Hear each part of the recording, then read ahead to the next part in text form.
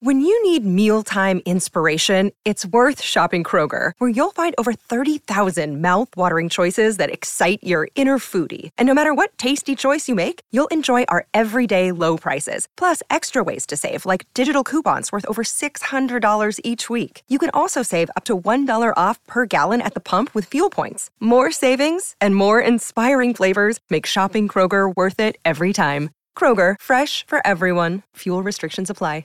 Another day is here, and you're ready for it. What to wear? Check. Breakfast, lunch, and dinner? Check. Planning for what's next and how to save for it? That's where Bank of America can help. For your financial to-dos, Bank of America has experts ready to help get you closer to your goals. Get started at one of our local financial centers or 24/7 in our mobile banking app. Find a location near you at bankofamerica.com/talktous. What would you like the power to do? Mobile banking requires downloading the app and is only available for select devices. Message and data rates may apply. Bank of America N.A., member FDIC. Your Minnesota Timberwolves are on the road Friday night. They're play at Portland, Saturday night at Utah, and what they start now is they're at Portland tomorrow night. Portland, is it tomorrow night? I think it's tomorrow night, yeah. And now they're in the gauntlet. I mean, like the next 8 or 9 games, they play the Warriors, they play the Rockets, they play Portland, they play Utah. Trying to think who else they play in there. The Clippers. They basically play like 8 or 9 games in a row against teams above 500. And if they had Jimmy Butler, that wouldn't have concerned me, because if you look at how the Wolves have done, and this was the case a few weeks ago, they had the best record against the West of any team in the league at some point. I don't know if that's still there. And the teams that are just behind them, the teams that they would play in the first round, they're like 16-2 against. When you put their record against Portland and against all these teams, even the Spurs, they're 1-1 against with Jimmy Butler. That it really, the season had pretty much set up to where the Wolves are going to have home court advantage in the first round. They would be favored to win a series against any team, including, in my mind, Oklahoma City, who the Wolves beat 3 out of 4, although all games were close. That would be a fun series because those games were really good. Fun. Yep. And they would be favored to win a series, and I actually would have expected them to win a series, and then they'd get it handed to them by the Warriors or the Rockets. Or the Rockets, yep. Right. Mm-hmm. And by the way, Clint Capella said that the Rockets are better than the Warriors. They just might be. I'm not ready to say it yet, but I do too. To beat Golden State. I do too. I really do. I'm with you. I agree with you. So I mean, the Warriors and Rockets are just in another planet, okay? And even if Tibbs had made every bright move in the offseason, I don't know that they ever could have competed with those guys. But now everyone looks at this gauntlet and without Jimmy Butler, and they say, well, geez, we hope we can make the playoffs. And they might. I had said that I didn't think they would. I still think they will. But I've kind of tipped on that. But the chance of them holding the 4 spot, I think they're in the 3 spot now. They're basically tied with San Antonio. Yep. And you say, well, San Antonio doesn't have Kawhi Leonard. Guess what? San Antonio hasn't had Kawhi Leonard all year. He's played 9 games. You know who San Antonio still has? Greg Popovich. Correct. You look at their lineup and that they have that they are 20, that they're going to finish 50 and 30, it will blow your mind. Okay? If Greg Popovich was coaching this, if he has that team going 50 and 30, what would he have this Wolves team doing? Right? I'm talking the Wolves with Jimmy Butler. Way more talent than what the Spurs have without Kawhi Leonard. Yes, it's not even close. The Wolves, the Spurs team without Kawhi Leonard should not be a playoff team. They shouldn't be, and they're going to probably finish 3rd in the West. It blows my mind. It really does. It shows you he is the Bill Belichick, of the NBA, or maybe Bill Belichick is the Greg Popovich of the NFL. I don't know, but the Wolves, even if they make the playoffs now, chances are they're going to slip. And if they get lower than the 5th, if they get into the 7th hole, then you're playing the Rockets or the Warriors in the first round. Yep. And it's going to be playoffs, but it's not going to be very fun. Watching the Wolves play the Rockets has not been fun this year. I'm sorry. It is a terrible matchup. It is a terrible matchup for them. I think the Rockets are a terrible matchup probably to every team with the exception of the Warriors. Right. And they beat the Warriors 2 out of 3. But here's what I've seen. The 2 games that the Wolves have played post Jimmy Butler. And by the way, I don't care what it says. Jimmy Butler ain't playing this year, folks. I don't see that happening. I mean, I just don't. And even if he does, it's not going to be till the playoffs. And given no Jimmy Butler, unless the Wolves really surprise me, the Wolves are going to be playing the Warriors and the Rockets. It would be very tough. Like, say they make the playoffs and he comes back for the playoffs, he's going to have to. By that point, they've played 20-some games without him, and so he'd have to sort of work his way back into game shape and into team shape with getting the chemistry back with the rest of the guys. And I'll tell you what I've seen in the 2 games without Jimmy Butler that I've liked. There have been things I've liked. And granted, the Wolves are playing two lousy teams. Although they had lost earlier in the season to the Bulls. They beat Sacramento for the third time this year, and really none of them have been close. Sacramento is so rotten. They're terrible. And so now, the one guy that really could hurt the Wolves, which is Zebo, they don't even play him anymore, right? Because they're tanking, okay? And so they're awful, okay? And the Wolves beat them pretty easily. But what I'm seeing in the Wolves is I'm seeing two things. And this is, I think, a knock on Jimmy Butler. As great as Jimmy Butler has been for this team this year, and he is, and I'm so sorry that he's hurt, and I wished he was playing. But to me, his constant ball hogging has hurt the development of Wiggins. It has hurt this team, especially late in close games. We haven't seen him in a close game since he's been hurt. The two games were not close. Although you would never know that by how Tibbs continues to play the starters almost every minute of the fourth quarter. But I get that he's nervous about it, and he's playing these two games. And with the gauntlet coming up, you better win at Sacramento, and you better beat the Bulls at home. Yep. Okay? So I get that. But I've seen a flow on offense. And two players that are playing way differently with Butler not being there are Teague, who has played with pace. I can't believe what I've seen. Jeff Teague gets the ball, and he's running up the floor and getting them in their offense, and there's been a flow to the offense that has been wonderful to watch. Yep. That they haven't had that. One of the reasons why everyone's been tooting Tyus Jones's horn is because Tyus Jones comes in and plays with pace, right? But part of that is Tyus Jones oftentimes is playing without Jimmy Butler. And I'm wondering if their lack of pace has been to somehow accommodate Butler. I don't know. But Teague has played with pace and has looked like a completely different player. And here's the point. Teague at times this year shot really well, and like any other good shooter, other games he hasn't shot well. But even when Teague had games where he was shooting well, he was driving me crazy. Because he'd come up slow, they'd grind the clock, and I realized... And he'd be holding the ball the entire possession, yeah. And the last game when they beat Sacramento, I didn't even realize that Teague shot poorly in that game. I'm going, Teague is playing great because he was getting them into their offense. He was taking good shots. I really watch basketball by are you taking good shots? Because Teague is a good shooter. And if he's taking good shots, I don't care if I want him to make it, but I know he's a solid shooter, and if he's taking good shots, I'll never complain. And you know what? The crazy thing is, when they signed him, my reasoning for them signing him was that he had a better ability. He was more of a threat to score off the ball than Ricky Rubio was. And my thinking was that, okay, you've got Jimmy Butler and you've got Jeff Teague. Jeff Teague can play off the ball a little bit. But when he gets, from most of the start of the season, when he was basically dribbling the air out of the ball until there was 5 seconds left on the shot clock, I'm like, this was not what I wanted to see out of Jeff Teague. And now, like you said, these last couple of games, now we're seeing Now they're playing bad teams. But and the other thing I've seen is Britt Robson wrote a piece about Wiggy. And look, I've given up on ever hoping that I love people saying, well, now he's got to contribute rebounding. Well, he hasn't rebounded in 400 games. I don't know why people think he's going to do it now or in 300 games. Okay? But there's two things. There's one thing he's really good at. He's really good at. And all the advanced numbers show it. For those of you that hate advanced numbers, he is really good at going to the rim. I mean, his shooting percentage around the rim is amongst the best in the league. And he used to be really high at getting to the free throw line. Now, this year he's not making them, but still, getting to the free throw line. And what he's done since Jimmy Butler's been out is he's going to the rim. Yeah. And the only other shots he's taking are open threes.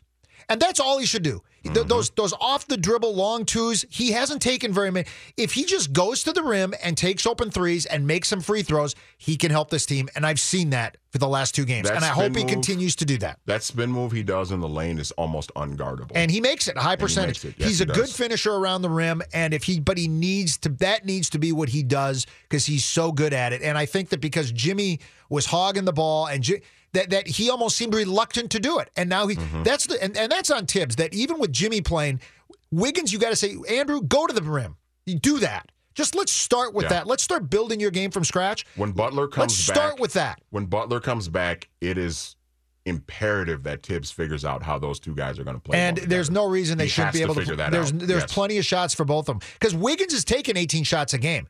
It's just they're crappy shots. They're terrible shots. Get him going to the rim just take his crappy shots and turn them to good shots, and he's going to become an effective scorer. We'll take a break. We're going to have Kenny with the traffic, and then we're going to talk a little Twins when we come back.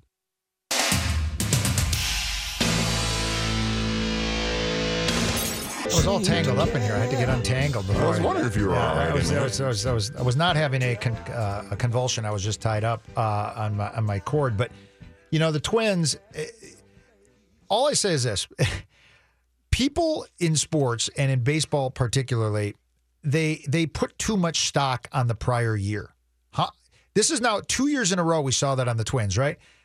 2, 3, this is the third year. 2 years ago, they're not going to be any good. And then they had that great run. They started hot. Or no, they started terrible. They started terribly, but then had the run, and they were in the race. Had that really good month of May. And they were in the race until the last weekend of the year. And everyone was 20-6 in May or something like that. And everybody was so surprised by that, right?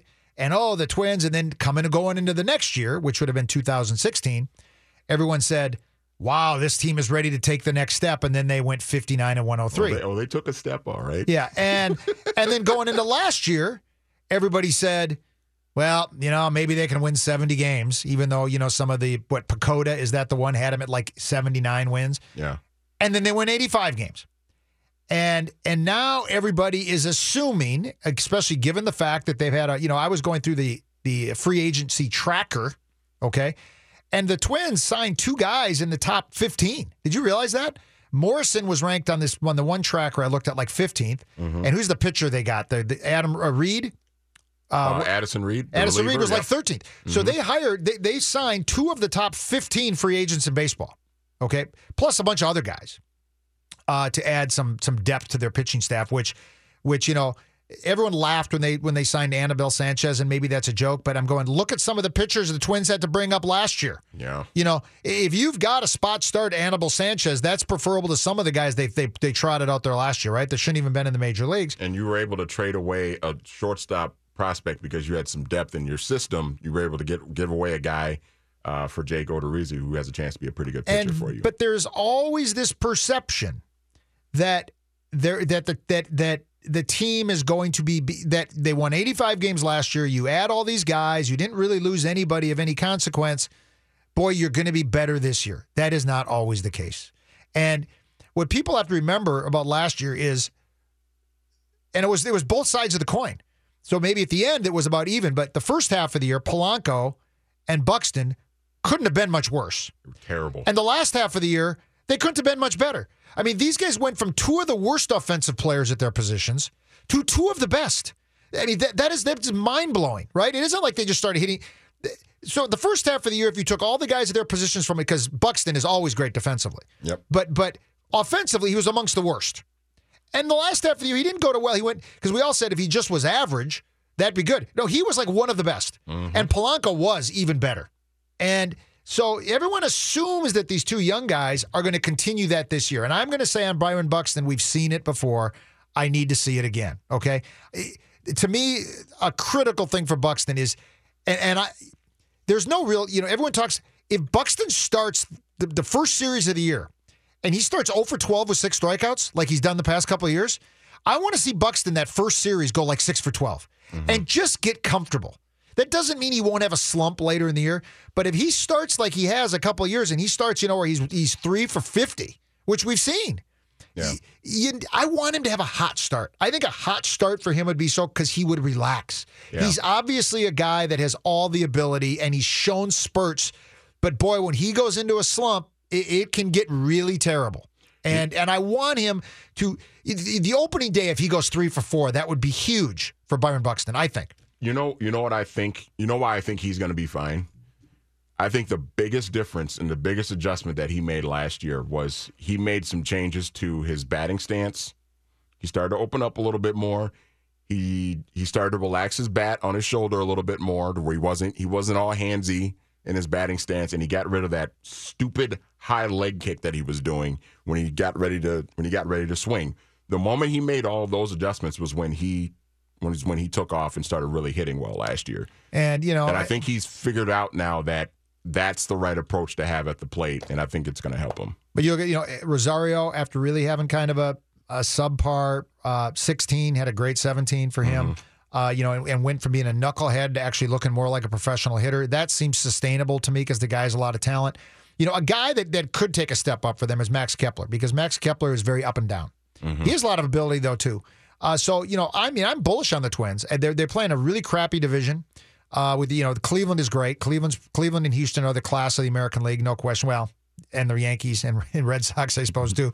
But you look at the Twins and you say that, and I don't know what you thought, Manny. Now they're, and I went and I looked at the free agent tracker. There's still there's still the two pitchers out there. Well, Cobb and Arrieta and the other guy, Lance Lynn. Yeah, I mean, there's still a couple of big free agents out there. Most free agents have signed now. I don't know what's going to happen to those guys. It would be nice to get one of those guys if they could. I don't know if that's going to happen. But I do think that what these guys, Falvey and Levine, are doing, they seem to know what they're doing, is what I'm saying. And you saw it last year as well. So I'm bullish on them, but I'm just saying, don't be so sure. Baseball especially, 82 games, 162 games, things can happen. The Twins got off to a really good start last year. That helped them. They need to do that again. And where are they from a leadership standpoint in the clubhouse? I don't know, but we'll see. And missing Irvin Santana for the first 4 or 5 weeks isn't going to be helpful either. It was funny to me when I read the story that came out in spring training this week about Irvin Santana saying, that, and I don't think he's making an excuse, because we all watched the game, the Yankees game. Mm-hmm. They get up 3-0, and then and today when you watch a baseball game, with the center field camera, you really get a feel for how the pitcher's throwing. And I watched Irvin Santana pitch all year. And he has games where he got lit up a couple times. That's happened. It happens to any pitcher. But for the most part, he was really good. And he's really, and you watch that game, and he could not throw a slider, which is he could not do it. And I thought he was choking, and maybe he was. But he is saying, no, I wasn't choking. He says, I couldn't throw it because my finger hurt, which he then had the surgery on. And I tend to believe him.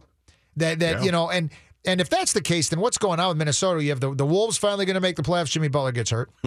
Gopher basketball looks primed to contend for the Big Ten championship for the first time in 20 years. And they lose Lynch, they lose Curry, they lose they have a chance. They get spotted 3 runs to the Yankees with their best pitcher on the mound, Irvin Santana, and his finger hurts and he can't throw a slider, and the game's over, which is basically what happened, right?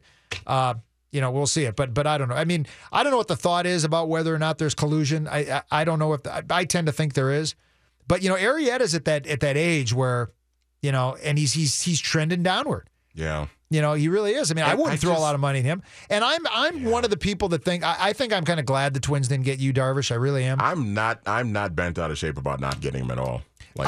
And anybody that saw that Reusse did the piece on this week on the Twins drafting of pitchers. And to me, the number one thing that you need in football, the number one most valuable person in football is somebody that can spot a quarterback, right? And I think DiFilippo has a track record of appearing that he can do that. The number one thing in baseball is being able to draft and develop pitchers. And who's been the best at that over the years? It's been the Cardinals.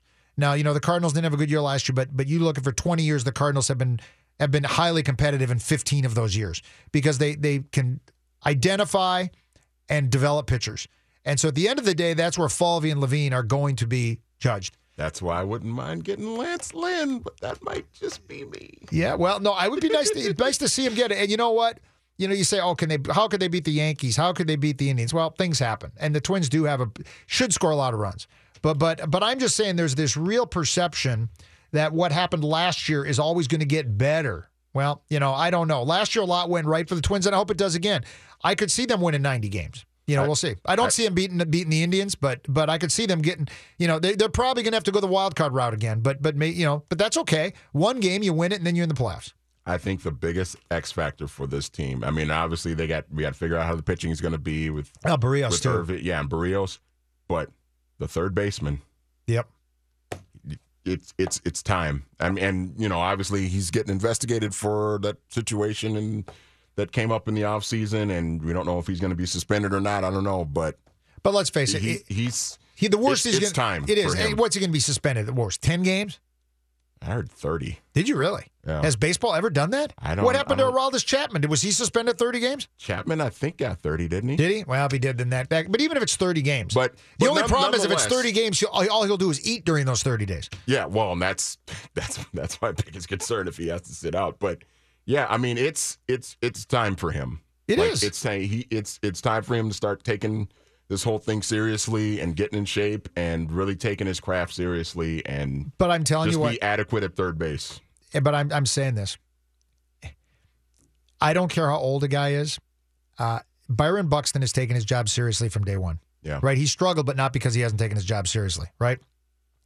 The two big names in this town do not really appear to take their job seriously. I'm sorry. Is Andrew Wiggins and Sano.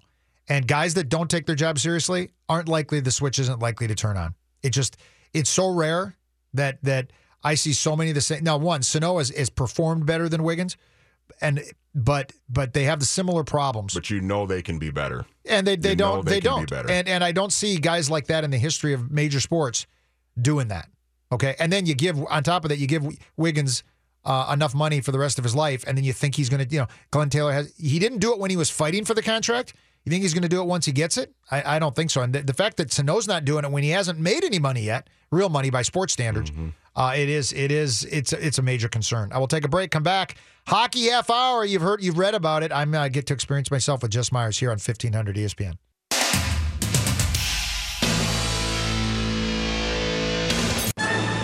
Give us 30 minutes, and we'll give you everything Cubs. What is slashing? Slashing is like that.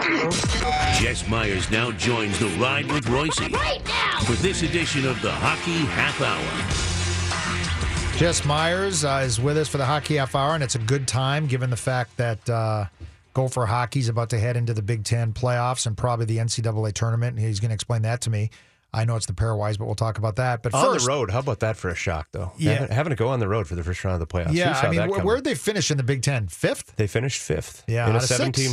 It's seven now. This is the first year that they haven't won it, right? This is the first time in 6 years that they haven't won their conference title. They had won 2 WCHA titles and 4 Big Ten titles in a row. And we'll get back to it, but I want to start with your Minnesota Wild. And I would just say this. Last year, the Minnesota Wild had an incredible first half of the year, maybe first 60% of the year, maybe first 70% of the year. And the last 30% wasn't so good. Right. And they got into a swoon in March. They limped into the playoffs and then got stoned by Jake Allen, who did not look similar to that when we saw him last night. Or was it last night? Yeah, when the first period, he gave up 3 goals, including one in which he slid so far out of the crease, I could have scored the goal. Sure. It was horrible goaltending, so, that happened. He thought it was a soccer net. Give him a break. It looked like it, didn't it? The Granlund goal. Yeah. He had slid so far out of the net that, Granlund made a phenomenal play, but I think Granlund could have taken the puck, set off it down. His gut, off the shaft of his stick, yeah. He could have let it hit the ice and had a cigarette and put it into the net. It was so open, but now this team really struggled early in the year, largely because of injuries. And I think Parise coming back, even though he's not the same Parise, helps, gives him some depth. He's still a good player. They've pretty much got everybody back now, and they're really playing well. Absolutely. And now they look like they might be a serious threat to do some damage in the playoffs. What's your thoughts after watching them play? Now they're and the way I do it is I never look at points, Jess. This is how I look at hockey standings. Wins over losses. The 1 point freebies, just throw them out. Generally, to make the playoffs in the West, you got to be 14 to 15 more wins than losses. Yes. And right now, the Wild are 15. And Winnipeg is 20. And Dallas is 13. And the last spot is 10. So they're really solid in the playoffs. And they got a shot to catch Winnipeg if they keep winning, which would be big because that's probably who they'll play in the first round and they'd have home ice. So my first question is, why are they playing so well and is it sustainable? I think it's sustainable just because they found some line combinations that click. And what I love about Boudreau is he's always searching for chemistry. If they get down in the second period, he's switching up his lines. He's moving stuff around. And they've found some stuff. We talked about it a little bit off air. Granlund, whoever you seem to put him with right now, it just seems to work for him. And the way Eric Stahl is playing. Last year, start of last year, you got Eric Stahl, who at one time was a huge name. I believe he was a second overall draft pick. Did great stuff in Carolina, won a Stanley Cup there. They got Eric Stahl last year, and everybody said, "Oh, he's got nothing left in the tank." It's too late for him. Eric Stahl started last year like a house of fire, and everybody said, "Okay, you underestimated Eric Stahl." And then there was just this slow, gradual drop off, and then the storyline becomes, "Okay, he's too old. He can't sustain it for a full season." Eric Stahl's back, guys. I mean, and take away the fact that there was a hat trick last night. This guy is an emotional leader of this team. He is. And that's what's fun to see. Well, hasn't that been something that has been missing on this team that they've always said? Because Parise would seem to me to be a leader. Suter's doesn't seem to really be a leader. And there's always been talk about leadership. I don't know what that means. But what is Mikko Koivu? He wears the C on his jersey. Is he a leader? Is he the guy that's going to stand up and kick the garbage can? Everybody always says he's not. I don't know. I'm not in the room. You're in the room sometimes. He plays the captain role this way. he's the guy you can go to after a tough loss, and he will stand up for the team and he will answer questions. He knows that's part of his role with the media, is to stand up and be the go-to guy. But I have always questioned, and I like Mikko. I really do. I mean, I respect the fact that he is that guy, that he's not going to, stomp out of the locker room and not talk to people after games. But I've always wondered if this isn't truly Zach Parise's team, or maybe now this is truly Eric Stahl's team. That's the guy that people look to light the fire when you need that extra boost. Well, and am I right? Parise won a Stanley Cup in New Jersey or not? Or did they lose in the finals? He lost in the finals. So the only guy in this team that's won a Stanley Cup is Eric Stahl. Yeah, is that right? That's correct. So there's something to be said for that. Absolutely. And he's playing great. And he I'm surprised he's a big guy too. He's a big, strong player, and he doesn't look old when he plays. No, absolutely not. So is it sustainable? We'll see. Now, let's talk a little bit about Winnipeg, because that's probably who they're going to play in the first round. Now, how have they done against Winnipeg this year? 1-2, maybe? I'm trying to remember. Yeah, pretty even with Winnipeg, and great, hard-fought games. Corzo, you have been in the stands at Target Field or at the Metrodome when the Blue Jays are in town, have you not? Yes. When it's a good 40% Canadian fans there. Just strap yourself in if we get a playoff series against Winnipeg, especially in the first round, especially with two teams that have true expectations. The Wild are, always seem to have expectations, and Winnipeg has kind of bided their time and put together this young team with a lot of, Kyle Connor, who is a star at Michigan, who goes up to Winnipeg and all of a sudden is a first-line guy, which everybody knew he would be. Patrick Laine, who was the second overall pick, behind Austin Matthews, who's, a Swedish guy and has done amazing things. And now they go out and add Paul Stastny right at the deadline. Yes. So that's kind of we're into this thing. We're all in. We're not satisfied to just make the playoffs anymore. They want to get to the second, third round, see what they can do in Winnipeg. How much fun would that be when you've got a team that's within driving distance? You can get to Winnipeg in probably 7 hours. And don't kid yourself, any available tickets on the street in St. Paul are going to be snapped up by fans in red, white, and blue. This is going to be a fun series if that's the way it works out. I will say this, too. Winnipeg, this is goofy, but my favorite jersey in all of sports is the Detroit Red Wings. One of my second favorite in all of sports is the Toronto Maple Leafs, because and I love the Winnipeg Jets is right up there. Yeah, they did a nice job. I mean, but so can the Wild beat them in the playoffs? I think they absolutely can. And I think Winnipeg will feel some pressure because this is their. Because I think the Wild last year were almost having that great regular season put a lot of the Wild seemed burdened by the whole weight of it. That's what it looked like to me in the playoffs. They just seemed burdened. And this year, maybe, because they had such a lousy first half of the year, and everyone in town was talking about the Vikings, and they were talking about the Wolves, and they were talking about, the Gopher basketball team is going to be great. No one was really paying any attention to the Wild when they were playing crappy. Right. And everyone thought, maybe they'll leak in. They're not. And now they're playing really well. And they've kind of snuck up on those of us that are not huge hockey fans. And the timing is perfect, too. It is. Viking season's over. The Super Bowl hype is over. Gopher basketball went away. The Wolves, they're going to make the playoffs, but everybody still doesn't really know what they have there, especially now with Jimmy Butler with the injury and all that. And all of a sudden it's like, oh, yeah, that's right. The Wild are here, and they're pretty good. And, getting hot, like you say, at exactly the right time. I'm the one who always crunches the odds, and I drive people in the press box crazy with this because I always want to see the numbers. They're at a 95% chance to make the playoffs right now. And we're at the point with this surge that they've had, if you play 500 hockey, you're going to get into the playoffs. Now, they want to do better than that because they like having home ice. Granted, it hasn't worked out for them. The 2 times in franchise history they've had home ice, 3 times in a playoff series, they've lost all 3. Yep. And have only won a couple of home games in those playoff series. So that is maybe, overblown, maybe overrated because they've gone on the road and won playoff series. And it would seem to me, just as an outsider, that even though Vegas is having a great season, the Wild have beat them twice, but at home, play them one more time, that if the Wild slipped into that first wild card spot and flipped over to the other side and played Vegas in the first round and then would play either San Jose or Anaheim in the second round, that might be an easier path than what they face if they stay in this division and have to play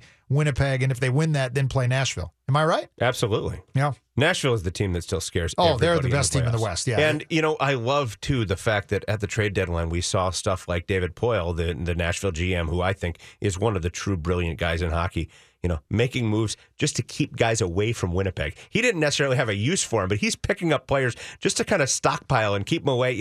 That kind of jockeying, that kind of thinking, 3 moves down the road, I just kind of love. But, the Wild stayed pat on the deadline, and I kind of figured they would. Number 1, they don't have a lot of cap space. Number 2, we've seen Chuck Fletcher make a couple of moves at the deadline that have blown up in his face. Last year. Yeah. I mean, I don't know if when they picked up Martin Hansel and the other guy, the long-haired guy, Hall, was that his name? Yes. Okay. Wow. I can't believe I remember that. But that's kind of when they fell apart. It might have been coincidental. It might not have been causation. Lawyers, I mean, but it didn't help. You can't blame all that on one guy coming there and kind of upsetting the chemistry. But you're absolutely right.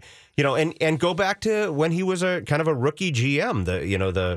The unloading Nick Leddy at the deadline, which people still talk about as probably his worst trade ever, and definitely the worst trade in franchise history. And I can still remember the playoff run the North Stars went on when Steve Kristoff was a rookie. You remember that? No, absolutely. He set it in, and last year Jake Gensel brought a great juice to the Penguins.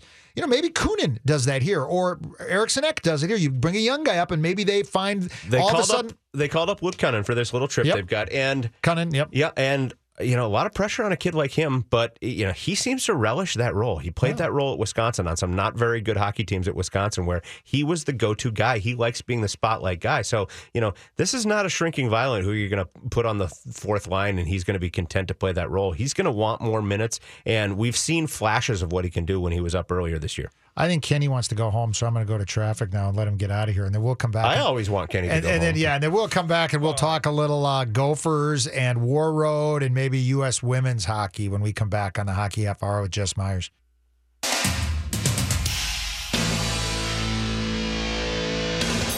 This is The Ride with Reusse. Makes you happier, healthier, more intelligent, and honest, according to new research. Reusse, you're in luck. I wouldn't argue with that. On 1500 ESPN. Getting you caught up on the week in pucks. It's the Hockey Half Hour with Jess Myers. A combination that requires the highest level of conditioning, speed, creativity. On The Ride with Reusse. All right, Jess, you were saying before the break you wanted to talk a little high school puck. We just had the girls just finished. And when do the boys? Not this weekend, but the next weekend? Next weekend. So not this weekend. So a week from today it'll start. A week from today will be the Class A tournament at XL Energy Center. I got to ask you, have you heard of a kid named Jamie Warwick? No. You haven't heard of him before. I'll tell you why you haven't. Well, I wouldn't. If he's a high school hockey player, I wouldn't have heard of him. He plays for Simley High School. Now, in full disclosure, they've got a defenseman number 28, Jacob Myers, who also plays there, my son. 2 years ago, Simley won 6 games with a new coach. Thought, where's this program going? Last year, they bounced back. They won 4 games last year. Everybody thought, oh, boy, we might have trouble here. What's this team going to do? Last night, Simley won its 19th game of the season. They have had the best regular season in the history of their program. They were seeded third in their playoffs. They upset South St. Paul last night in 2 overtimes, 1-0. And I bring up Jamie Warwick because he scored the winning goal. They're going up against Matamidi for the section championship. Just an incredible comeback story. And again, full disclosure, I'm very close to it because my kid's in this program, and I've watched these guys since they learned to skate. But just one of those fun stories that makes high school hockey so fantastic. So if they beat South St. Paul, they beat South St. Paul. The Packers, is that right? The Packers. Who used to be in the who used to be in the state tournament when I was a kid all the time, right? Am I right? Absolutely. When in the 70s when I would watch it when it was just an 8-team tournament and I watched it as a kid. They may still, South St. Paul, great program, storied program, may still hold the record for most state tournament appearances. You go into the Wakota Arena, or now called Doug Woog Arena, which they changed the name a couple years ago. The banners they have hanging from the ceiling of every year they've been in the state tournament is a stunning. And so this game will be when? Saturday? Friday night. They play Friday night, and the winner goes to the state tournament. I'm just incredible to think a team that won 4 games last year and now can they do it? Can they beat South St. Paul? Or is South St. Paul pretty good? They beat South St. Paul last night. They have to play Matamidi. Oh, Matamidi. They beat South St. Paul, so now they play Matamidi. And Matamidi, all the rich kids, man. Played in the regular season. Matamidi won 4-2, so a good hockey game, you would think. Am I right? The rich areas. Oh, absolutely. Matamidi is a rich area. I've been out there, man. Matamidi is lovely. Yeah, right beautiful. on the kind of the east shore, White Bear Lake. There, some lovely areas, great facilities at their school, and a great sports program, not just a hockey program. Right. They've got great football. They've got lacrosse that's fantastic. Their gymnasts are some of all the best the rich in the kid state. Sports, right? Yeah, that's absolutely. facing. That's They've had okay. some good basketball teams there too. Squash? Do they play squash? Do we know polo? How is their polo team? Well, lacrosse. There you go. So they got a shot, is what you're saying. But tonight even, it starts tonight. Now, I always tell people this. I have friends from Virginia and New York City and California who say, I've got to come to Minnesota. I've got to see the state hockey tournament. But you said sometime. the section championships are big time. Absolutely. And there's not very many people. And the state tournament is fantastic. Don't get me wrong. When you know, at 11 a.m. next Thursday, when there's 17,000 people watching a high school hockey game on a Thursday, that's a pretty cool deal. But I always tell people, come a week earlier and go see 4 or 5 section championship games because the hockey is incredible. And the stakes are higher, frankly. Yeah. You know, if you make it to the state tournament and you lose 2 games and it's done, you will say for the rest of your life, I made it to the state tournament. Absolutely. I got to play on that stage.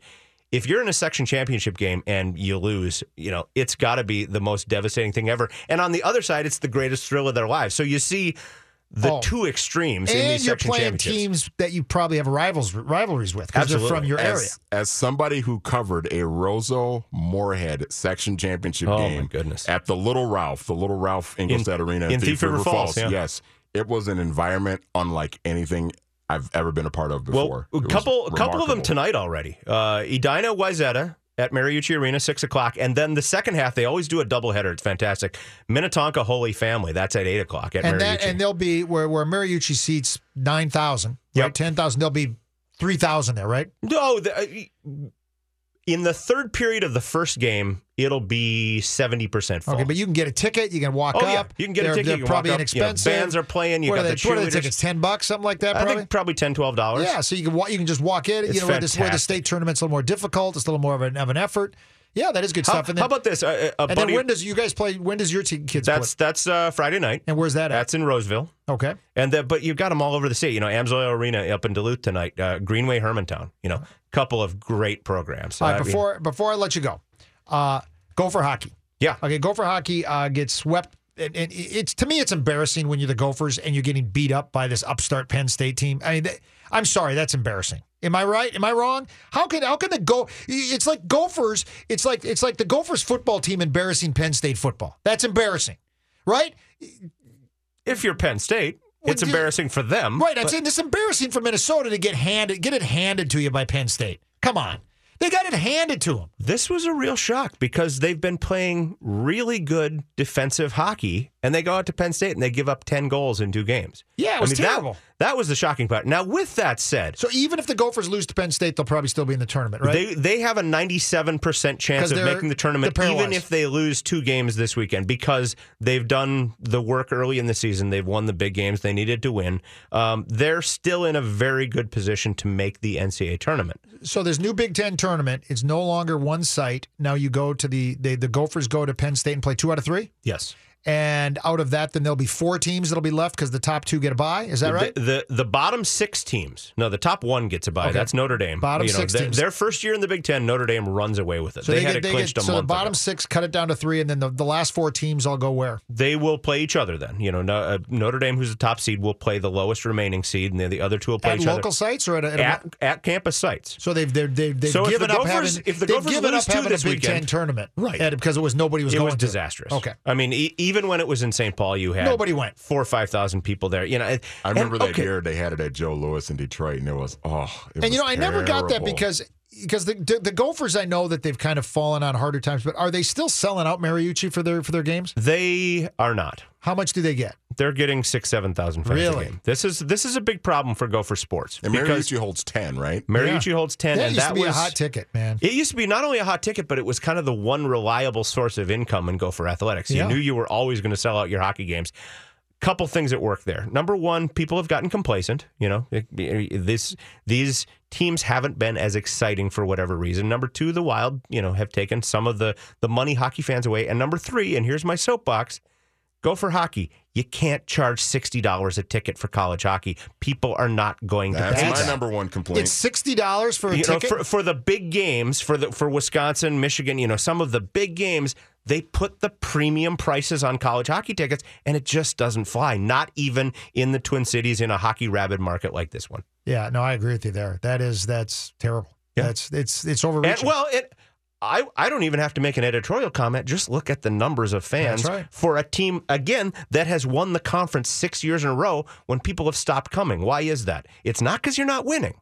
It's not because you're not representing the program well. When was the last time you saw a scandal or anything like that among Gopher hockey? It just doesn't happen. Don Lucia runs a good, clean program, but you have outpriced people out of this market. And then there's always the Big Ten being instead of the old WCHA and all that stuff. But, Get over that. I agree. But people don't.